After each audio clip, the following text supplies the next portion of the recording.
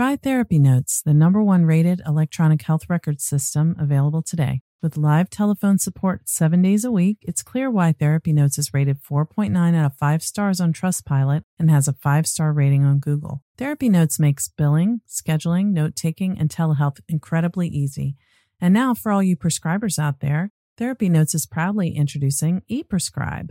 Try it today with no strings attached and see why everyone is switching to Therapy Notes, now featuring ePrescribe. You can get 2 months free by using promo code CHAT at therapynotes.com.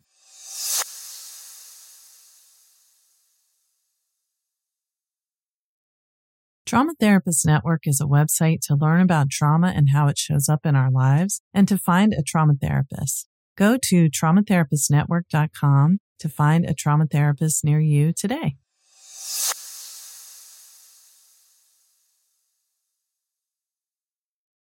Therapy Chat Podcast, episode 398. This is the Therapy Chat Podcast with Laura Reagan, LCSWC.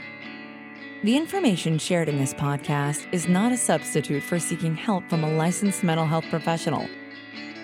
And now, here's your host, Laura Reagan, LCSWC.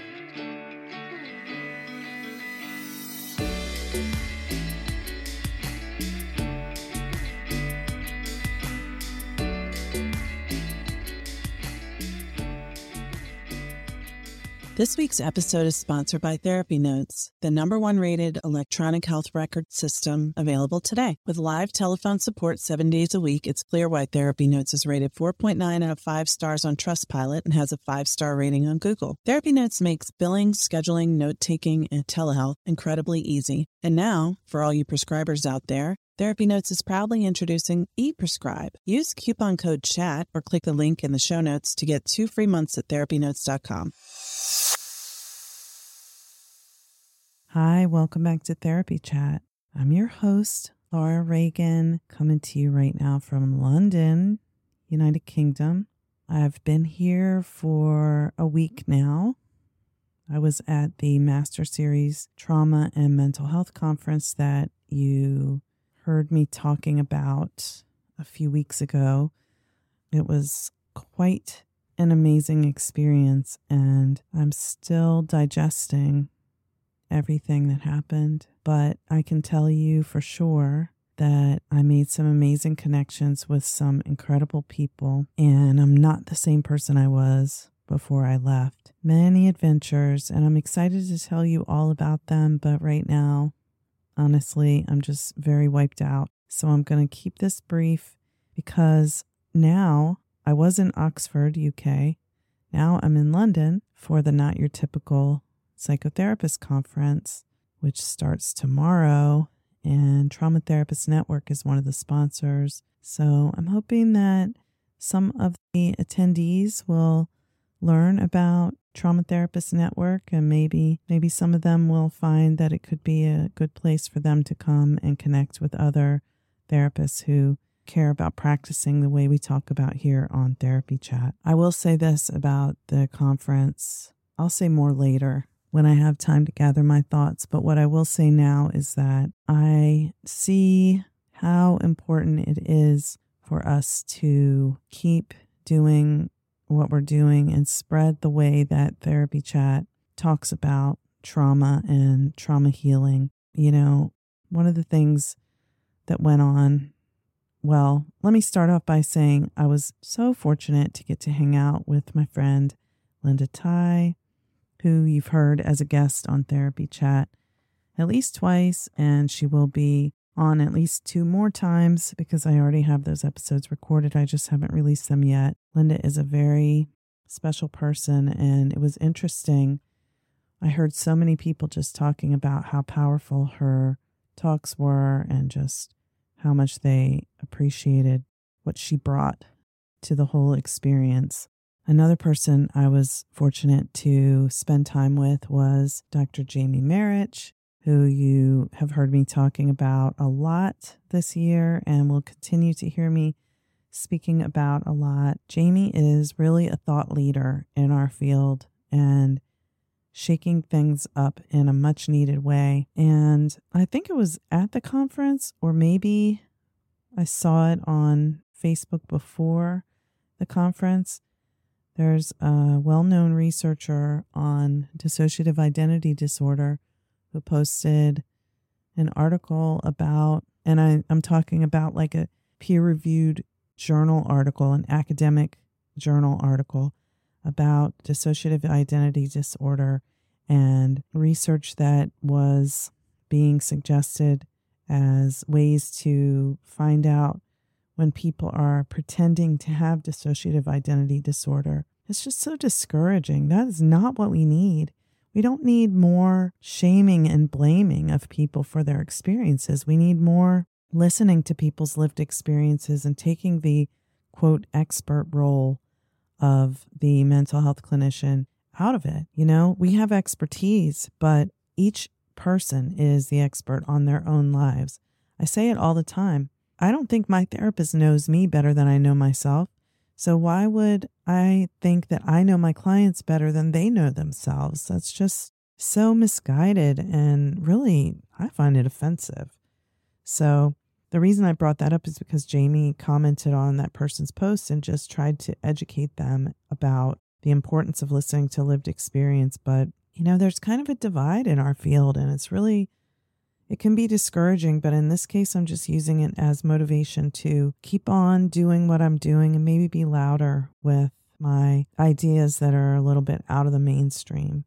So our guest today is not to say that I'm putting her, I don't want to, without her permission or knowledge, put her in that same category, but Sarah Peyton is a person who is bringing to light a lot of information that isn't in the mainstream of mental health. And this is a replay episode since I'm away, but it's something that whether you're a therapist or not, I think what she talks about is very valuable. So Sarah Peyton is a certified trainer of nonviolent communication, constellation facilitator, and neuroscience educator who integrates brain science and the use of resonant language to heal trauma and nourish self-warmth with exquisite gentleness. She teaches and lectures internationally and is the author of the book Your Resonant Self, Guided Meditations and Exercises to Engage Your Brain's Capacity for Healing.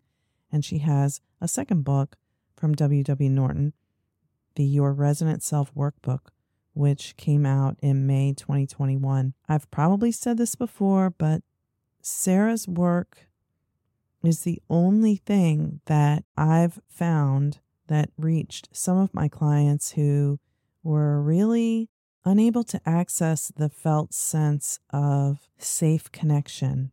And for very good reasons, they needed to protect from trusting that connection could be possible due to experiences they had in the past where people who should have been safe deeply harmed them. And Sarah's work was a bridge to that. So if you are someone who uses CBT, or if you are someone who has been a client who has worked with a therapist who uses CBT and not really found it helpful, you might find Sarah's work a nice add-on to what you're doing.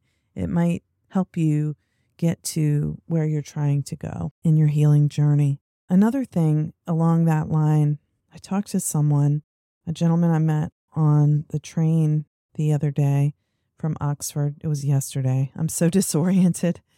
Anyway, it was yesterday, and we were talking on the train, and he lives in England where, wonderfully, they have health insurance for everyone. But what's not so wonderful is that their healthcare system seems pretty overwhelmed and has long waiting lists. So he told me how he has complex trauma and is waiting about 1.5 years to get in with a specialist who can do a more intensive form of therapy after CBT wasn't, surprisingly, helpful. So I hope that he finds success with his therapist when he gets off that waiting list of 1.5 years. And I hope that everyone learns that CBT can be beneficial when you're at a certain stage of healing, but when you're ready to do the deep trauma processing, you need a deeper form of therapy. So that's one of the reasons that Trauma Therapist Network is here, is that therapists who may not typically incorporate bottom-up methods can hear about them and learn about them from other therapists who are trained in them without having to go through a whole training, and get tools and tips that you can incorporate in your own work. Of course, it's not a training community, but training is part of it. So it's really about connection and growing as a human and as a therapist. And I've probably mentioned it recently, but doors will be reopening at the end of September 2023. So if you're a therapist and you've been wanting to learn about Trauma Therapist Network, or you've been considering joining, you can get on the waiting list now at the link in the show notes, and you'll be able to join at the end of September. So I hope you will enjoy my conversation with Sarah Peyton. She's very dear, and I'm hoping to have her return soon. I'll tell you real quick that at the trauma conference, I also talked with Deb Dana and asked her to come back. She's considering that. I also talked to Dr. Stephen Porges, who I will be interviewing later this month. He's the founder of polyvagal theory, and I'm excited about that. I talked to Dr. Peter Levine, the founder of Somatic Experiencing, and I asked him if he would consider being on. And I don't know if he's going to do it or not, but he does have a new book coming out that sounds like it would really be a great one to talk about on Therapy Chat. I think that all of you will be very interested in hearing from him. And so I hope he'll come. But of course, I respect his choice. And I also spoke with a wonderful person who's doing a project, multiple projects to help children of war express through dance, and another wonderful person who's doing peer-led grief groups that are really beneficial to people who are healing through grief journeys.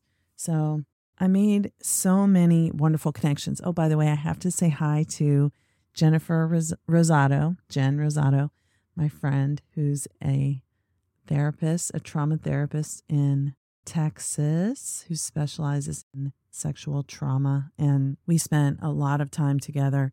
She's been a follower of Therapy Chat for a while and really supports the show so many ways.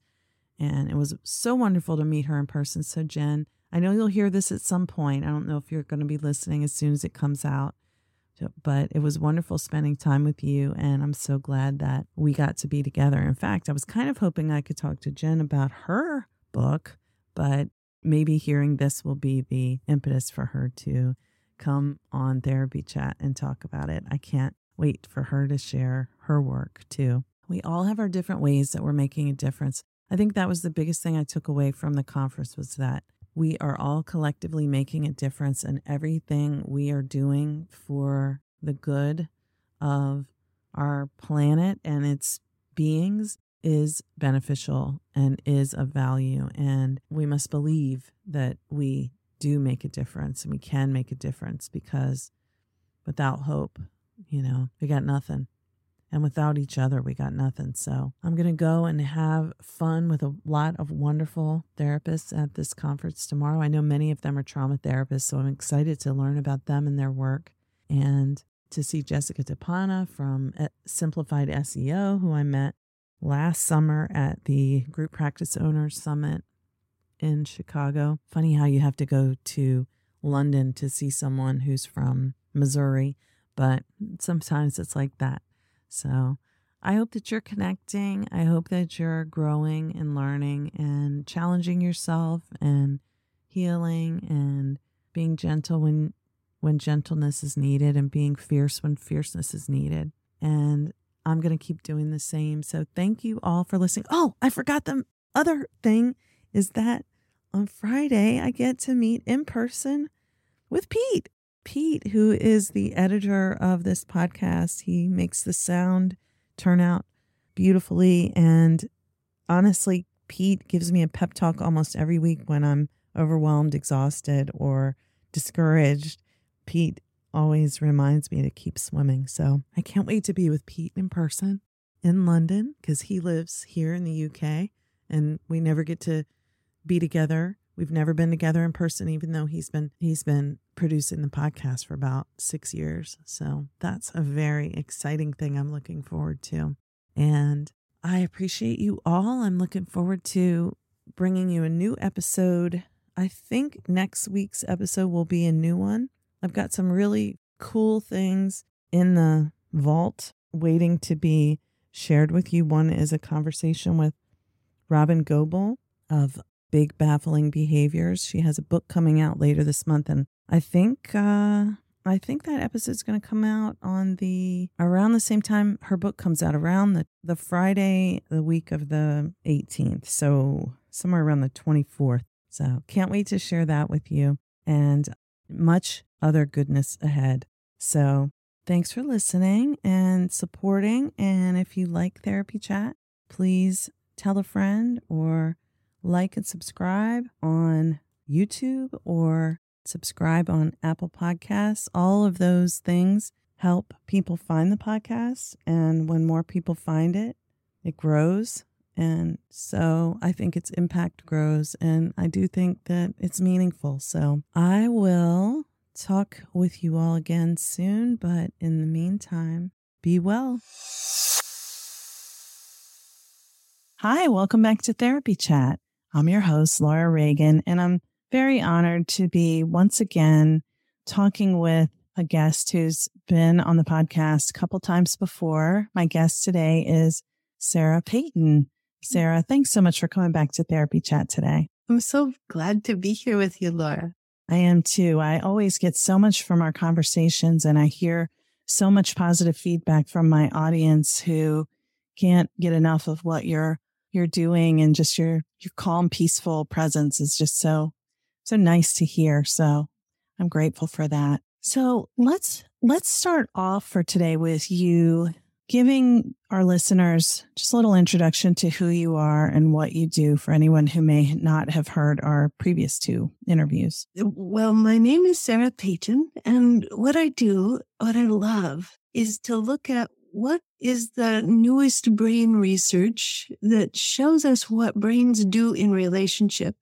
And if we translate that information into layperson's language, then what does it give us in terms of leverage, understanding, self-compassion, and the healing of trauma? So that's my kind of what I think about and walk through and write about and teach about. And it's kind of where our worlds intersect in this wondering about therapy and relationships, and how, given that it's such an invisible art, the art of therapy, how does learning about our brains give us any kind of purchase in this funny, invisible, and somewhat slippery world? Yeah, it's I think probably when the average person hears the term neuroscience or, brain research, it seems like it could be pretty disconnected from feelings and relationships and our relationship with ourselves. But I've learned through what you do, how much there's how our neuroscience really is influencing the way we feel about ourselves and the world and our relationships with other people. Yeah. Both inside therapy and out of therapy. But what's so interesting about humans and about the culture that we live in is that we kind of are given a constant message by our culture that we are individuals and that we are simply ourselves, and that we really don't have very much relationship to the people around us or to our environment.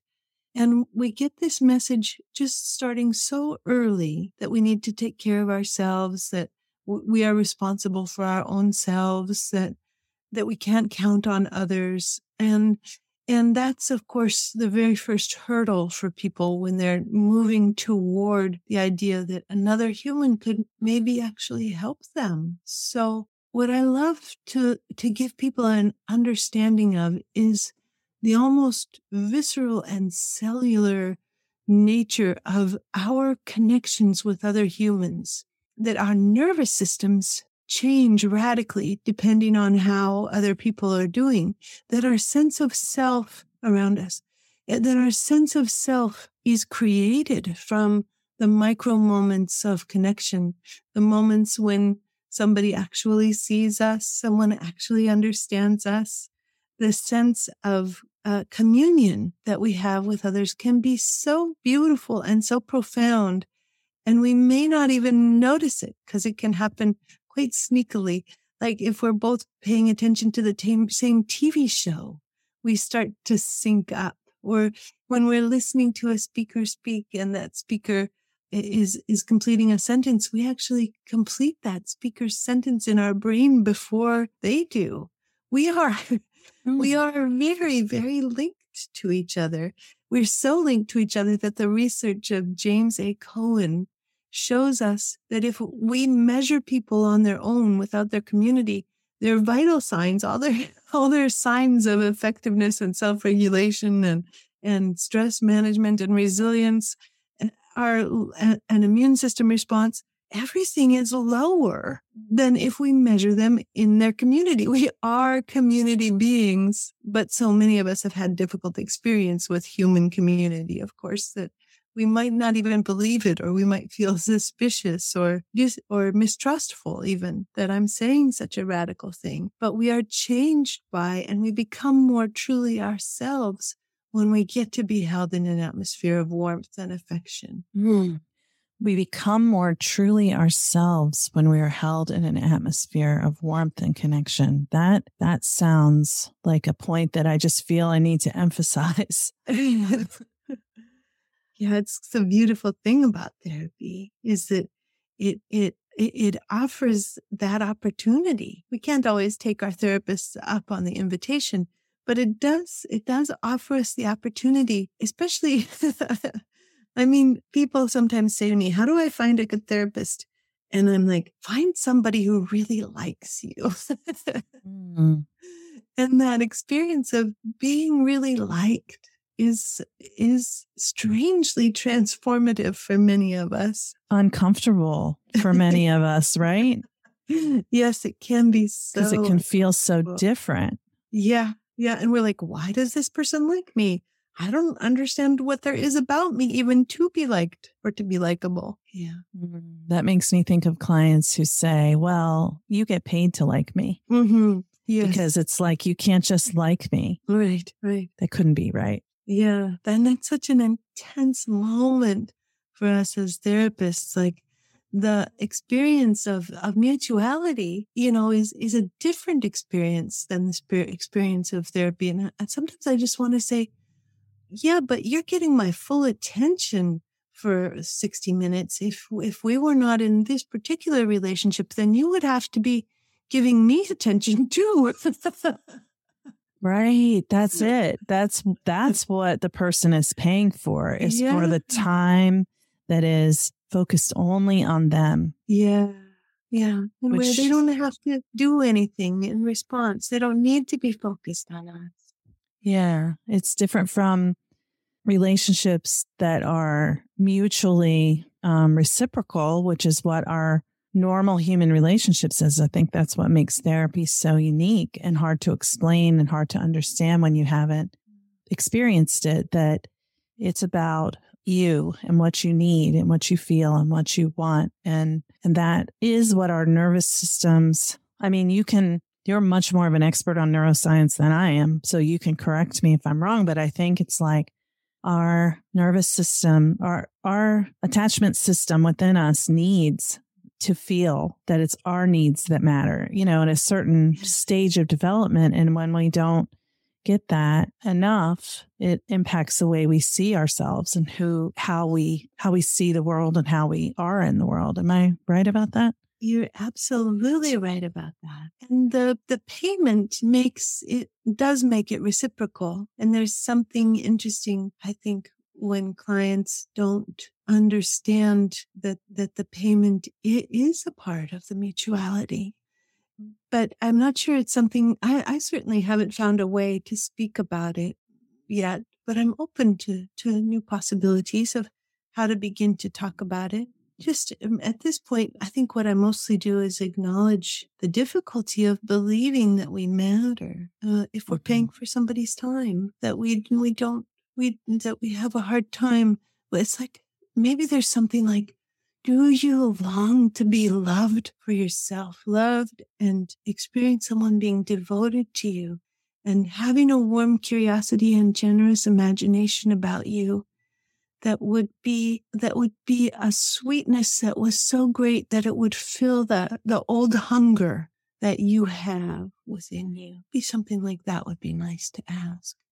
Those words, that's what I mean. The way you are and the way you speak is it's like almost poetic. And sometimes I do think this is my poetry. I do think that because one of the things that research shows us is that poetry lights up the right hemisphere. And I often think about therapy in a way sometimes as being the poetry that somebody else writes about us. The words that we bring to our clients are poems that begin to describe their experience.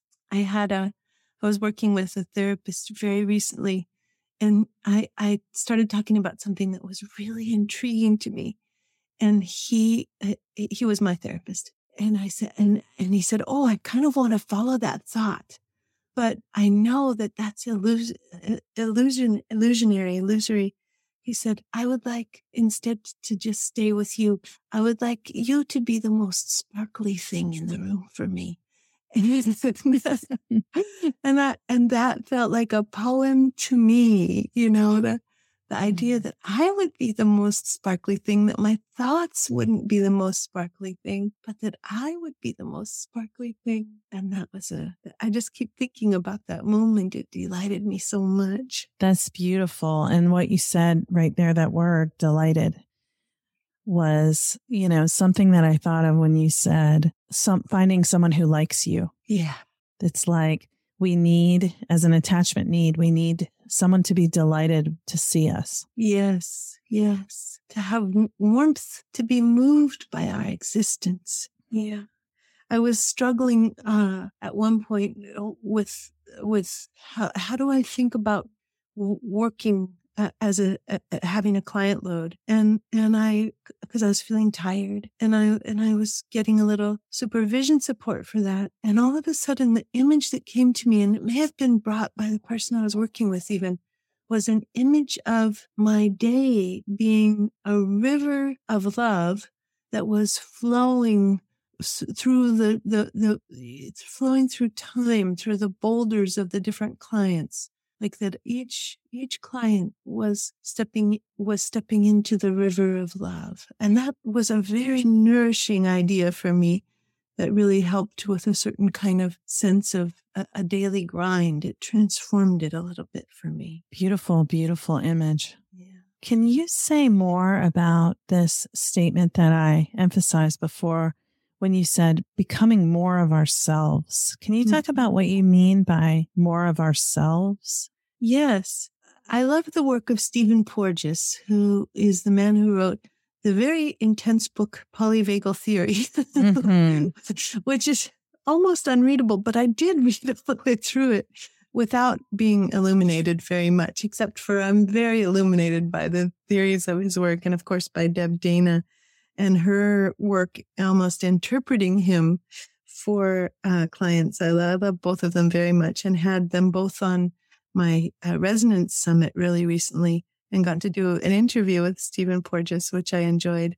But what his work shows us is that that when we have a sense of not being under threat from one another, when our nervous system senses safety, which is a low bar for me. I always like to say that the nervous system is asking, am I safe? Do I matter? Does my voice matter? Are people curious about what I have to say?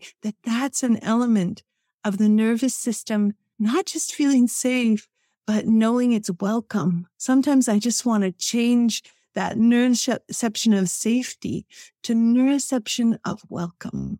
And so when we have a neuroception of welcome, when our nervous system senses that, yes, we are welcome. I'm on this podcast with Laura, and Laura's happy that I'm here, and I'm happy to be here, and I'm glad to see Laura. Like, we're giving each other a sense of the neuroception of welcome. And that actually moves our nervous system out of fight, flight, and alarmed aloneness into the experience of being more truly ourselves. We have more access to everything that's important in one relationship when we have a neuroception of welcome. So our immune system shifts gears and starts producing the cells that fight cancer and that decrease inflammation. Our red blood cells start picking up more blood, more oxygen. Like our red blood cells begin to carry to our whole body a message of aliveness. And our brain doesn't have to work on threats, so we can access our full creativity. Our face becomes more mobile and engaged. We can hear the engagement in our voices. The muscles of the middle ear tighten to the sound range of the human voice. All of these things take us into what Stephen Porges calls social engagement. And in social engagement, we have our highest heart rate variability and our greatest capacity to respond to ourselves and to others. So one of the things you and I have talked about in the past, Laura, is the inner resonance and the sense of like having a warm curiosity about our own selves, bringing that same experience that we're talking about that happens in the very most wonderful therapy sessions of being held with warmth and enjoyment, of being appreciated and liked, and even sometimes loved. And this experience then of bringing that to our own selves, that we maybe even wake up in the morning going, "Oh, Sarah, welcome to the world. I'm so glad that you're here." And this sense of moving into our lives and having our full capacity for nuance and imagination and creativity and relationship. So that's what I mean by being where we are more truly ourselves when we are like. Wow. Yeah. It opens up all the possibility within us and within us to connect with other people. Yeah. And the things that kind of stop us, if we're thinking about that moment in the therapy session where the client says, "You only like me because I'm paying you." And if we kind of go into that moment in detail, what we often find there is something that I call an unconscious contract. And this is the total, complete, dedicated subject of my book that's coming out.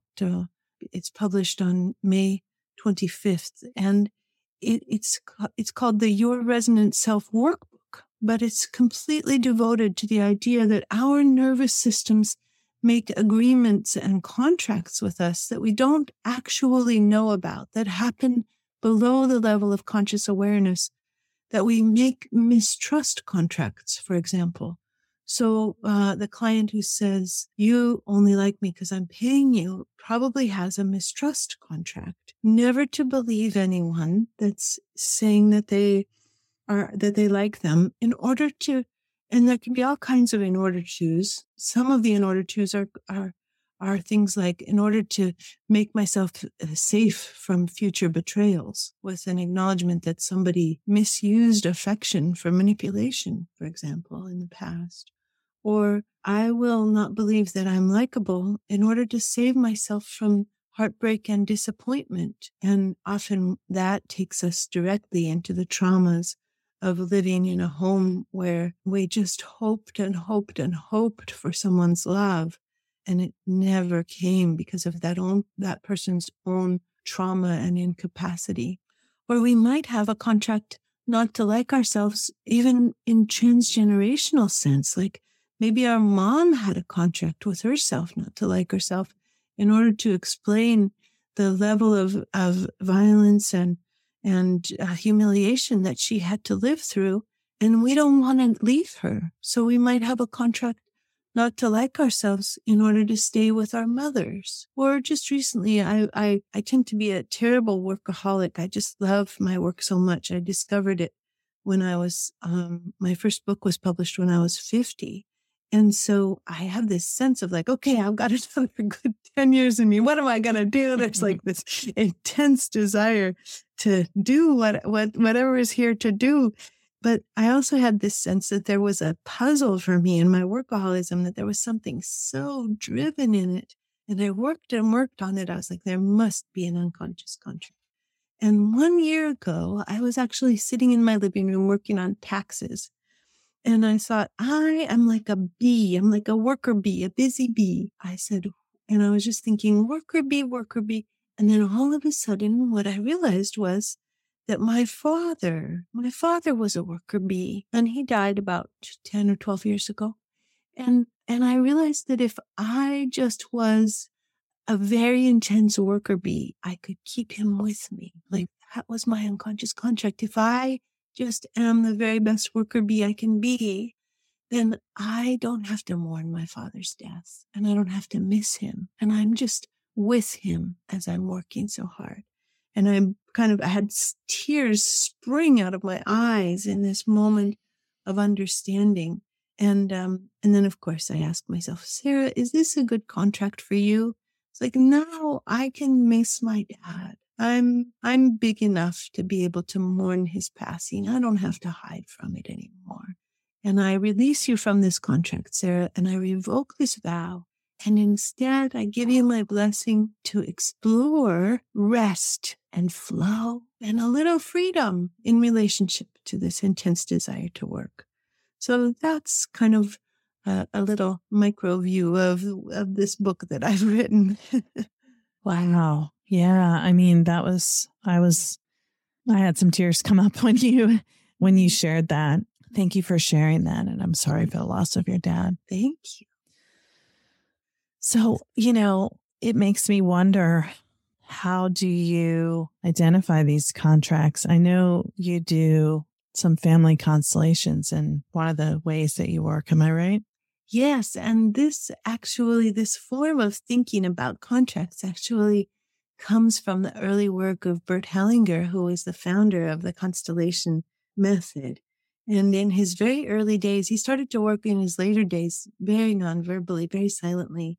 But in his early days, he did say this. He did have people say, no matter the cost to myself. And that's a key part of understanding, how strong our loyalties can be, that we don't even care, that I didn't even care that I was killing myself with my workaholism. And indeed, coming out of the workaholism, I realized that there were multiple health issues that desperately needed my attention, and that I really literally had been killing myself with the intensity of my drive and not really stopping to rest or breathe.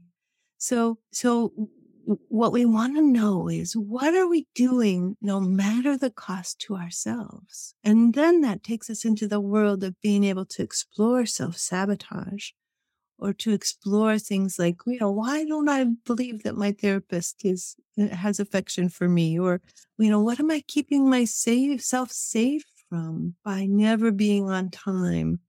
Because all of these little self-sabotaging habits that we do, we really seem to do them no matter the cost to ourselves. I will not exercise no matter the cost to myself. And the question, that's the part we know. We know that we will not exercise, but we don't know what the unconscious part is. It's like the words "in order to," which we've probably never put in. We think of ourselves as kind of like finished products, and that we're just flawed, rather than saying, I will hurt myself in order to. And that "in order to" is a grammatical tool that lets us kind of open the door to the body and feel into the body to find out, what's my in order to? What am I looking to do? If this makes sense, if this thing that I just thought was a nonsensical flaw, if it makes actual sense, what kind of sense does it make? Therapist, we've all had that moment. you wake up in the middle of the night. Oh my gosh, did I do my notes?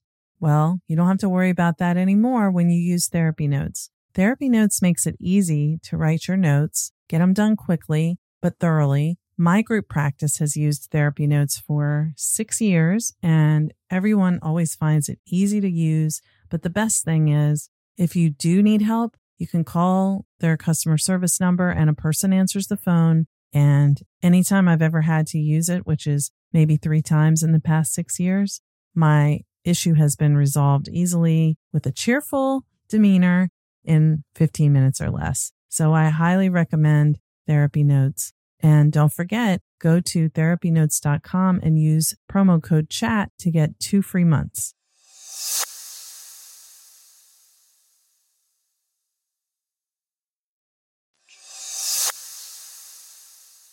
Running a group private practice has been a challenging and rewarding experience, and one thing that has made it so much easier is Therapy Notes. Therapy Notes makes billing, scheduling, note-taking, and telehealth incredibly easy. If you're coming from another EHR, like I did, Therapy Notes makes the transition incredibly easy, importing your demographic data free of charge so you can get going right away. My team has found Therapy Notes very easy to learn. It's intuitive. The customer support is second to none. And that's one of the things that has kept me a Therapy Notes customer for several years now. Anytime I've needed to contact Therapy Notes for help with an issue I couldn't figure out on my own, I've been able to get through to someone and resolve the issue within 15 minutes, 99% of the time. Find out what more than 100,000 mental health professionals already know. Try Therapy Notes for 2 months absolutely free. Just click on the link in the show notes or enter the promo code CHAT at therapynotes.com. Now that is very powerful. And it makes me think of when working with people who have trauma, and it's the symptoms from the trauma that brings them to therapy, whether it's self-destructive behaviors, constant anxiety, depression, whatever it is, they always make sense. It always makes sense in the context of the person's experiences, why those are the behaviors or feelings that are driving them. And, so by asking these exploratory questions of oneself, so interesting, like even the being late, it's like some people are constantly late. I think I can resonate with this one. It's like some people are constantly late and don't see themselves as someone who's constantly late, but just they are. Yes. I mean, I've been that way. And then there was a time where I began to become more aware that I had a habit or pattern of being late. And I know for me, I noticed that it's hard for me to leave the thing I was doing before, whatever it is. Like, interesting. Yeah, it's like there's something about, you could call it like it's difficulty with transition, but in my story, it makes sense that it would be like not wanting to let go of whatever connection I had with whatever I was doing before. And that's, if I look at it that way, it totally makes sense. Wow. Why I would be, it's not that I don't want to be where I'm going next. It's that I don't want to leave where I was before. Yeah. It's kind of like I will not say goodbye. Yeah.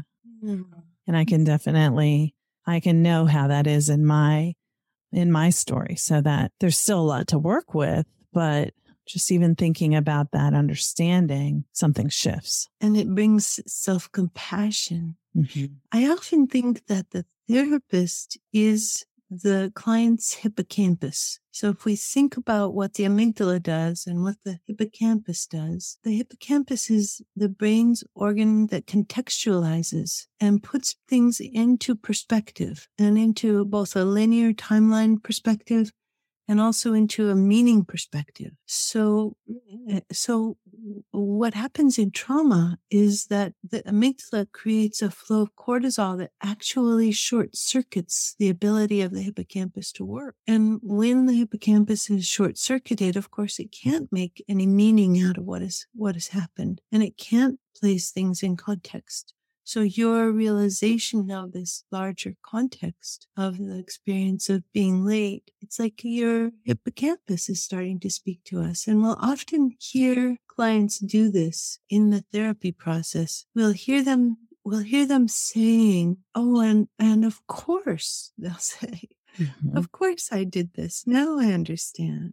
Or they'll they'll move out of talking about the trauma. They've been talking about the trauma for 25 minutes, but finally the resonance is perfect enough that the amygdala relaxes. And all of a sudden we hear all kinds of meaning making.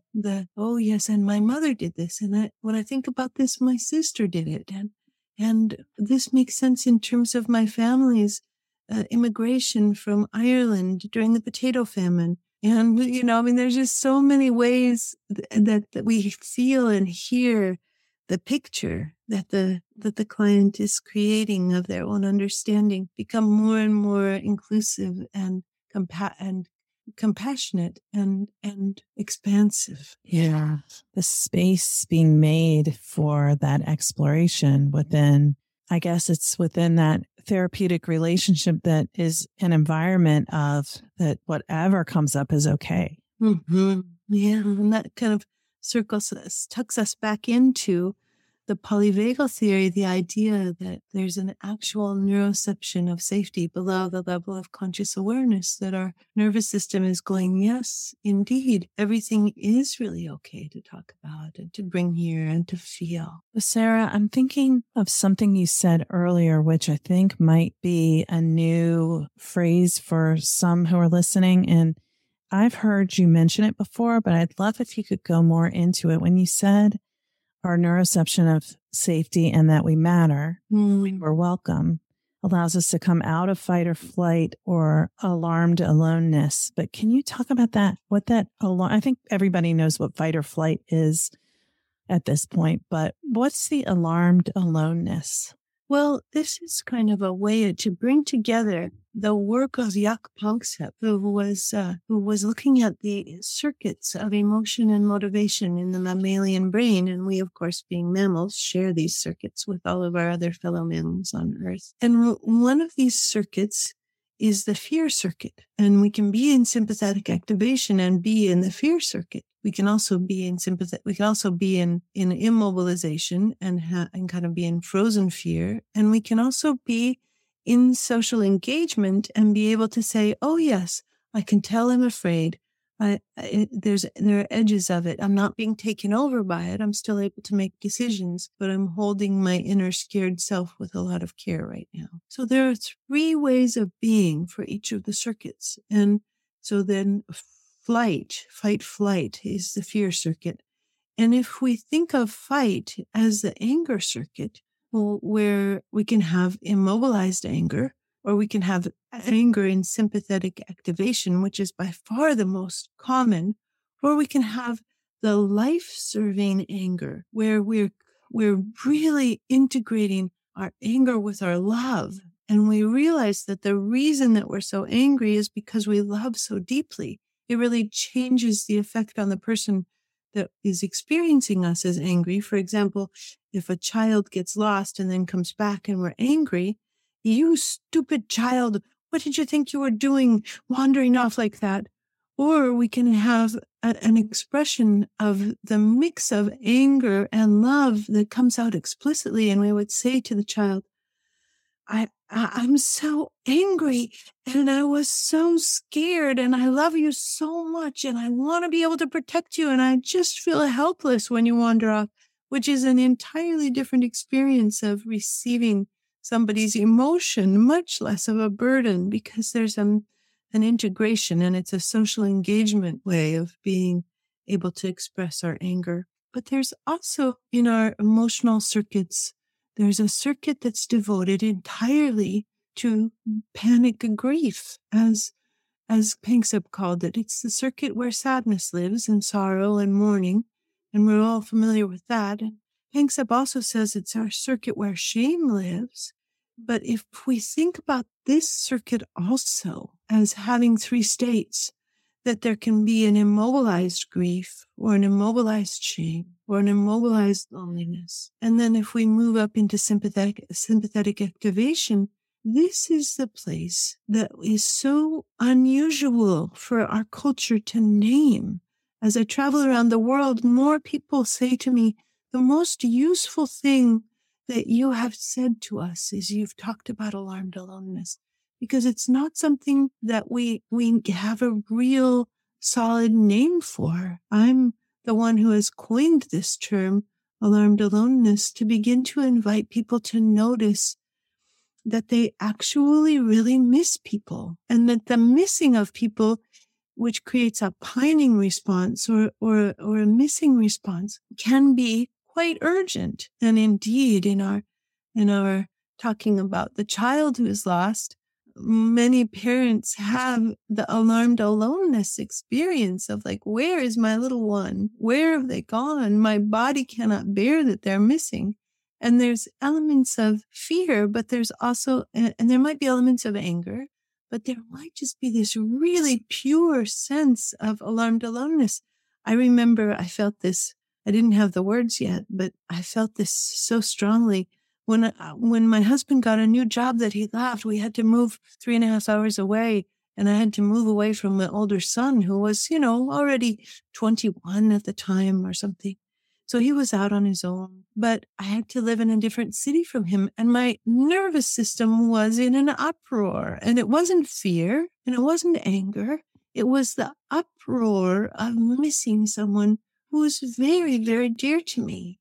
And so as we begin to notice our own capacity for having both sympathetic activation and a sense of aloneness at the same time, we can start to put our finger on a long time emotional experience, maybe a lifetime of a sense of alarmed aloneness, something that could have started when we were babies, where we were missing the warmth and presence of our mothers. Maybe she was traumatized. Maybe she was having to work all the time. Maybe she was distracted by illness. Maybe she was taken by death. Maybe she was taken by addiction or depression.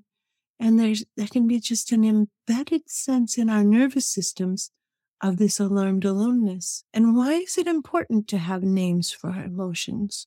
Well, what we've seen from the work of Matthew Lieberman at UCLA is we've seen that the amygdala actually does not call them until the correct word is brought forward by the insula to be able to name emotional experience. And so it's like it completes the circuit. The body gets to relax when we actually name the emotions that are true for us.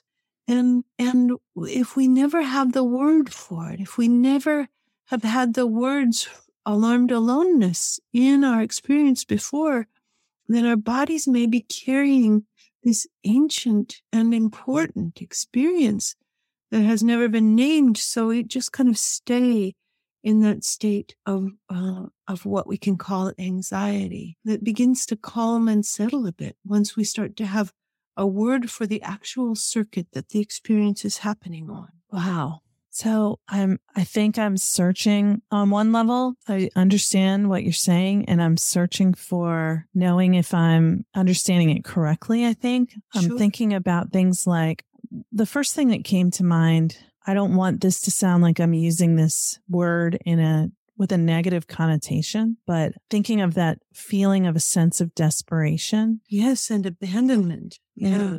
Yeah. So the way that we can become almost fixated on whether it's, for example, someone who suddenly feels that their partner is cheating on them and they just almost become convinced without any real reason to think it. It suddenly is true to them, and they're determined to find the proof that it really is happening, so that because they just know it is. Is that kind of an example? I know it wouldn't be like just that, but is that kind of an example of what that? It's very much an example. Like? And what's so interesting about that kind of intense jealousy that takes us totally over is that the research shows that it tends to have different manifestations depending on our attachment style. So for somebody who's avoidantly attached, then there will be a lot of sexual jealousy. So the sexuality circuit is involved as well, and rage, because a sense of like that something very dear has been taken from us.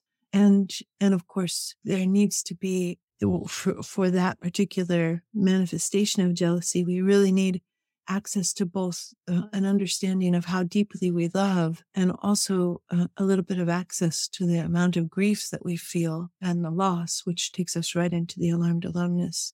And if we're ambivalently attached, we tend to respond to this situation if our partner is emotionally connected with somebody else. The same kind of rage and discomfort and jealousy and pain and alarmed aloneness will happen not because of sexual connections, but rather because of emotional connections, which of course can be so enormously confusing to the people who are experiencing that sense of something very precious being taken from us, because no sexual violation has happened. But it's very important to acknowledge that the emotional connections can be experienced as extremely threatening. And of course, the intensity of the emotion takes us into disorganization and traumatic attachment. And it's so much a response from our very earliest days and very much connected to the very earliest days' experiences of unresolved alarmed aloneness. Absolutely. Wow. So as we come to the close of our time together for now, I'm going to take a wild guess. I believe that your new book, and I know that your first book too, but this workbook may help people with working through this. But can you talk about how can people work through this and what's in your book that could help? Mm-hmm. Yeah. Well, the very first and most helpful thing may already be happening on our call. For people who are listening, they may be starting to think, I wonder what my unconscious contracts are. And I said the other day, people wish that unconscious contract work was the absolute end of the process, but it's not the treasure. It's the shovel to dig for the treasure. So the workbook provides a very grounded and clear introduction to the shovel of unconscious contract theory, so that we get to dig in and we get to begin to find the treasure. And the treasure is actually the freedom that comes both with knowing that we have unconscious contracts and learning effective ways to release them. And we can, the way that I've found most effective is this kind of funny legal language, like I release you from this contract and I revoke this vow, seems to be like a way to acknowledge for the body that indeed there was an agreement that was in place. Sometimes people don't like the formality of the language, and then we can experiment with things like, Sarah, you don't have to do this anymore. And you can see whether that feels like as full a release as the legalese release. But the workbook takes people through step by step, connecting to all of these different circuits that yak monks have discovered. And also like taking us into the idea that our nervous system itself can have contracts with us that are connected with Stephen Porges' theories of polyvagal and polyvagal healing. And so it's really a very grounded step-by-step exploration of what could there be? Why would it be there? What might be the deep reasons for it? And how can we release it? And what blessings do we want to give ourselves instead of these contracts? Well, Sarah, thank you so much for coming here today again and being with me and sharing your beautiful work. And I know that your website is a great resource for so many podcast interviews you've done and audio recordings that you've made and courses and trainings and webinars and all kinds of beautiful goodness. So what is that, and where can people find you online? You can find me at www.sarahpeyton.com, and that has all the information. It's just a marvelous. My person who put together the website got really interested in the work and created a kind of an unfolding process of free material and material from the store and how it all fits together and what you might want to explore for different issues. So that's a resource. And then for the free guided meditations for both book 1 and book 2, those are available on the yourresonantself.com website. Okay, yourresonantself.com. Yeah. I'll put both of those in the show notes. And I'm just going to give a tiny little testimonial about your free guided meditations. That one example of how helpful they are is when I've shared them with so many clients, and they, people who really have trouble tapping into any sense of safety through, other guided meditations and other resources that exist for that purpose. When sharing your guided meditations, people have told me that was the only thing that no part of me said, no, I can't relax into this. I can't feel safe. Wow, that brings tears to my eyes. I'm so grateful for these resources that you create. And I really want you to know that they are doing so much good for so many people. Thank you. Very grateful to know. So thank you again for being my guest on Therapy Chat again today. Well, thank you for having me. Thank you to Therapy Notes for sponsoring this week's episode. I do love Therapy Notes. It's such an asset to my business and makes my job as a practice owner and a therapist much easier. Try it today with no strings attached and see why everyone is switching to Therapy Notes, now featuring ePrescribe. Use coupon code CHAT or click the link in the show notes to get 2 free months at therapynotes.com. Thank you for listening to Therapy Chat with your host, Laura Reagan, LCSWC. For more information, please visit therapychatpodcast.com. Try Therapy Notes, the #1 rated electronic health record system available today. With live telephone support 7 days a week, it's clear why Therapy Notes is rated 4.9 out of 5 stars on Trustpilot and has a 5-star rating on Google. Therapy Notes makes billing, scheduling, note-taking, and telehealth incredibly easy. And now for all you prescribers out there, Therapy Notes is proudly introducing ePrescribe. Try it today with no strings attached and see why everyone is switching to Therapy Notes, now featuring ePrescribe. You can get 2 months free by using promo code CHAT at therapynotes.com.